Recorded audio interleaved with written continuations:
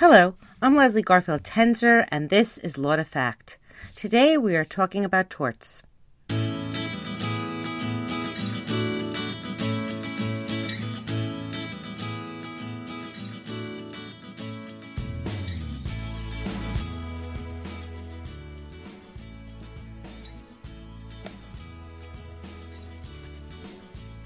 Okay, today we are talking intentional torts to the person. Before we talk about the intentional torts, let's put this in context. Torts are civil wrongs. They are cases brought by one party, the plaintiff, against someone or some entity the plaintiff thinks has wronged him or her. On an exam, in order to prove an intentional tort, or any tort, you must prove every element of the tort. If the tort has 3 elements, you must prove all 3 elements. And, on an exam, if you can't prove one of the elements, say you can't show intent, you should still discuss every other element of the tort, because most likely a professor will want you to demonstrate your understanding of each element. We studied 7 intentional torts, 4 torts that involve the person, battery, assault, false imprisonment, and intentional infliction of emotional distress, and 3 torts that involve property, trespass to land, trespass to chattel, and conversion. In this podcast, we will focus on the intentional personal torts. Okay, so let's talk about intentional torts to the person. Every intentional tort includes one element that is common among them, and that is the element of intent. Intent in tort, in a sense, has 2 meanings. Intent means either acting with purpose or with substantial certainty. In other words, one can intend conduct either if he or she has the goal of carrying out that contact, or if he or she is substantially certain that the contact will result. In Garrett v. Daly, the issue is whether a 5-year, 9-month-old was capable of possessing the intent necessary to be responsible for battery when he pulled a chair out from Mrs. Garrett. Intent, the court held, could mean either purpose or goal or substantial certainty. So little Billy Daly had the intent necessary to prove battery, the tort plaintiff filed against him, if it was his goal to cause Mrs. Garrett to make contact with the ground when he pulled the chair out from under her. Alternatively, let's say it wasn't Billy's goal to cause Mrs. Garrett to hit the ground. Instead, Billy was pulling the chair out from under Mrs. Garrett so that Billy could sit in it. If in pulling the chair out for the purpose of claiming it for himself, he was pretty darn sure that a byproduct of his conduct was that Mrs. Garrett would fall and make contact with the ground, then Billy acted with substantial certainty, and is therefore also said to have the intent necessary to prove intent for purposes of battery. The court in Garrett v. Daly held that someone as young as Billy Daly can formulate the appropriate intent so long as he or she had the goal of bringing about the contact or was substantially certain, in other words, pretty darn sure, that his conduct will cause harmful or offensive contact. A mentally ill woman was held to possess the intent necessary for battery since she knew that she was pushing her aide aside to get her aide out of the way. It was her goal to make the contact with her aide by pushing her. One last word on intent. Keep in mind, to prove intent, plaintiff must show either that the defendant was purposeful or had the goal of making contact, or that the defendant was substantially certain that the contact would result. Plaintiff must prove one or the other, not both, and it doesn't matter whether the plaintiff shows defendant acted with purpose or with substantial certainty. They both carry equal weight for purposes of proving intent. Okay, so that is intent. As we walk through these torts, you will notice that each one of these torts includes the element of intent. Let's begin with battery. Section 13 and 18 of the restatement set forth battery. They are basically the same, except one concerns harmful contact resulting, and the other concerns offensive contact resulting. Under Section 13, an actor is subject to liability to another for battery if he acts intending to cause a harmful or offensive contact with the person of the other or a third person, or an imminent apprehension of such contact, and a harmful contact with the person occurs. Under Section 18, an actor is liable for battery if he acts intending to cause a harmful or offensive contact with the person of the other or a third person, or an imminent apprehension of such contact, and offensive contact with the person directly or indirectly results. Stated more simply, the elements of battery include 1. An intent to cause contact that is harmful or offensive, and harmful or offensive contact that results. We already talked about intent, but let's look at it in the context of intending harmful or offensive contact. In Wagner v. State, the court held that in order to prove contact, the plaintiff must show that the defendant intended to make contact and that the contact was harmful or offensive. So under Wagner, in order to prove intent for battery purposes, the defendant need only intend the contact, and then, of course, the contact must be harmful or offensive. In order to prove intent to make contact, the plaintiff must show that the defendant's contact was deliberate. The second thing the plaintiff must show is that the harmful or offensive contact resulted. A few things to note here. First, the contact must be with the person or something intimately attached to the person. A defendant who grabbed a plate from plaintiff's hand was said to have made contact with the plaintiff since the plaintiff was holding the plate at the time. The plate, the court ruled, touched the plaintiff's person, and by grabbing the plate, the defendant made contact. In Wagner, a mentally disabled person grabbed plaintiff's hair and threw her to the ground. The court found defendant intended to reach out and grab her hair. Thus, he was deliberate in making contact. So in order to prove the intent element of battery, one must show the defendant had either the goal or was substantially certain that his conduct would result in contact.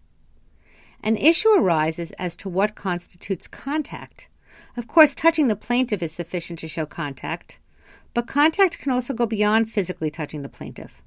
Contact can result from touching something that is so closely connected to the body of the person.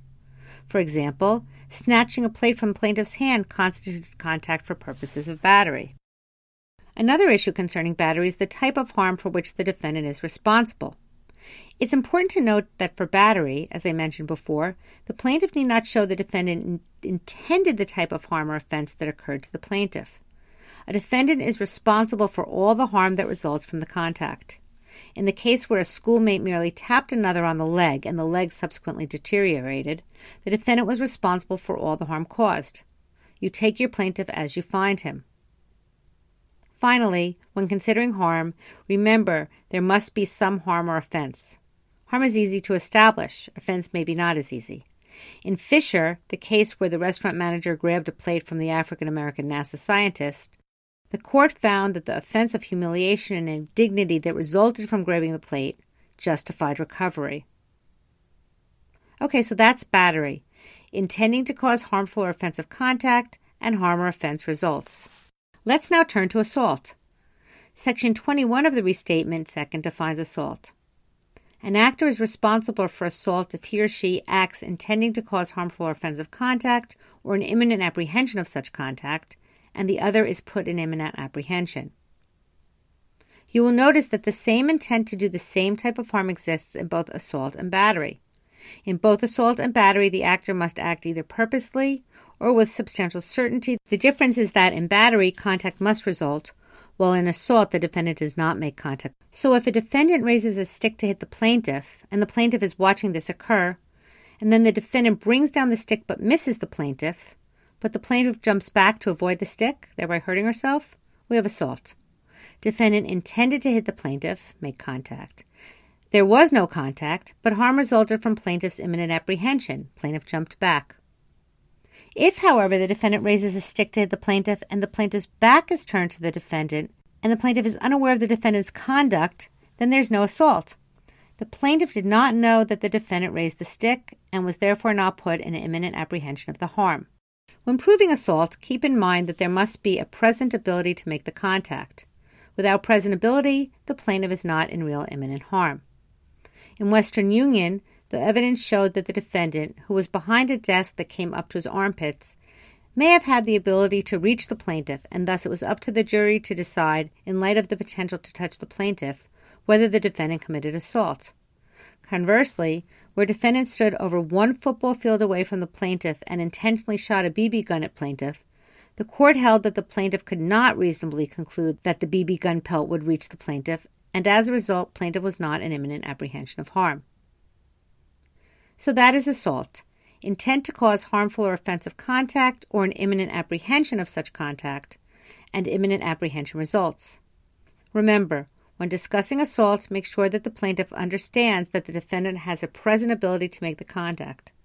And keep in mind that with both assault and battery, the defendant intends to make the contact. In battery, the defendant does make contact. With assault, the defendant does not. Let's turn now to false imprisonment. An actor is responsible for false imprisonment if he or she acts intending to confine another or third party within fixed boundaries, and his conduct does confine the other, and the other is either conscious of the confinement or harmed by it. So first of all, there it is again, intent.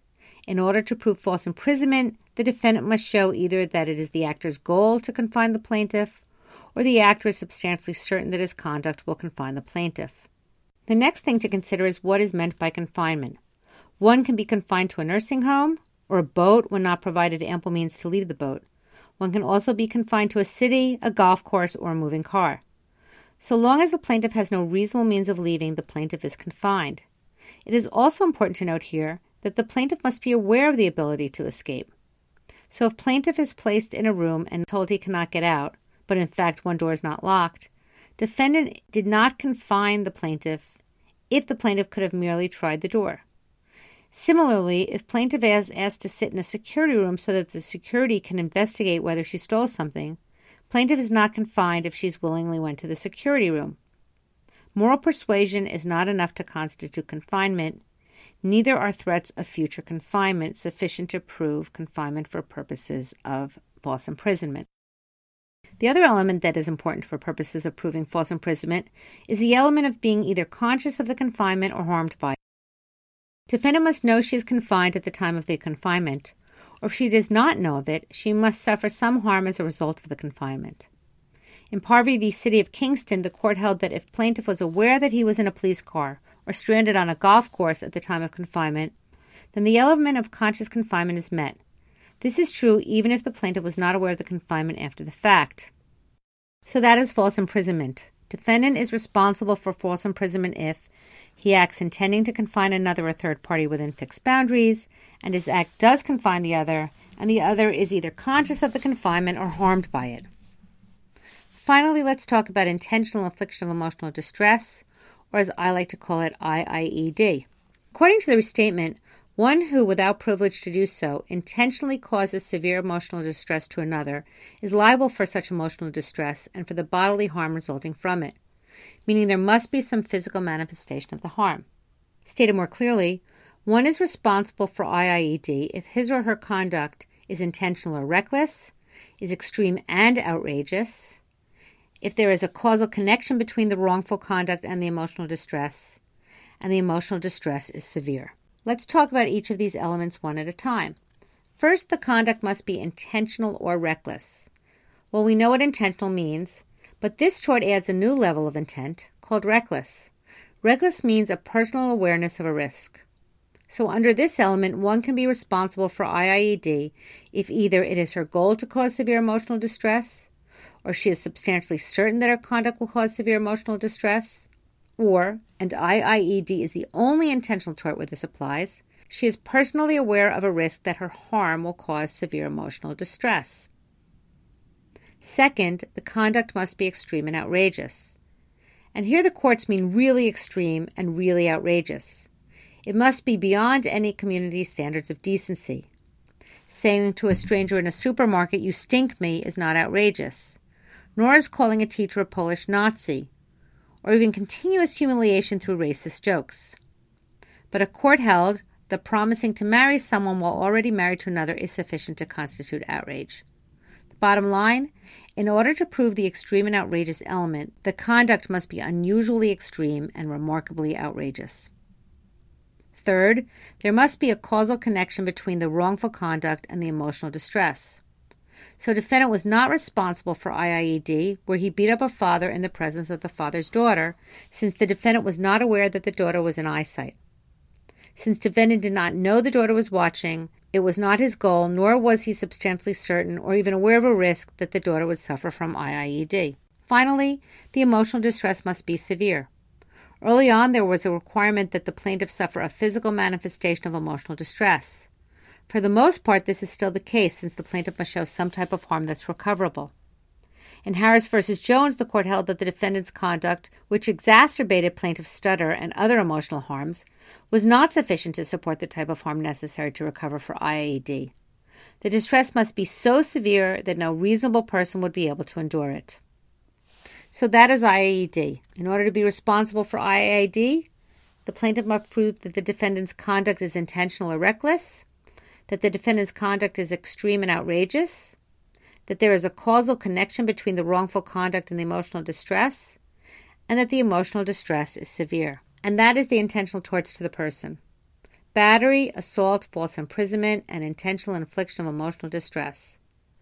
On an exam, remember, each tort has elements. If you can't prove one element, you can't prove the tort. But on an exam, you should always discuss every element of the tort. Be strategic. Show the professor you can explore each element. So that is it for intentional torts to the person. Thank you to www.bensound.com for the music. And remember, on an exam, don't write like an undergrad, merely showing the professor you memorized the law. The key to success on a law school exam is to analyze, analyze, analyze. In other words, always apply law to fact.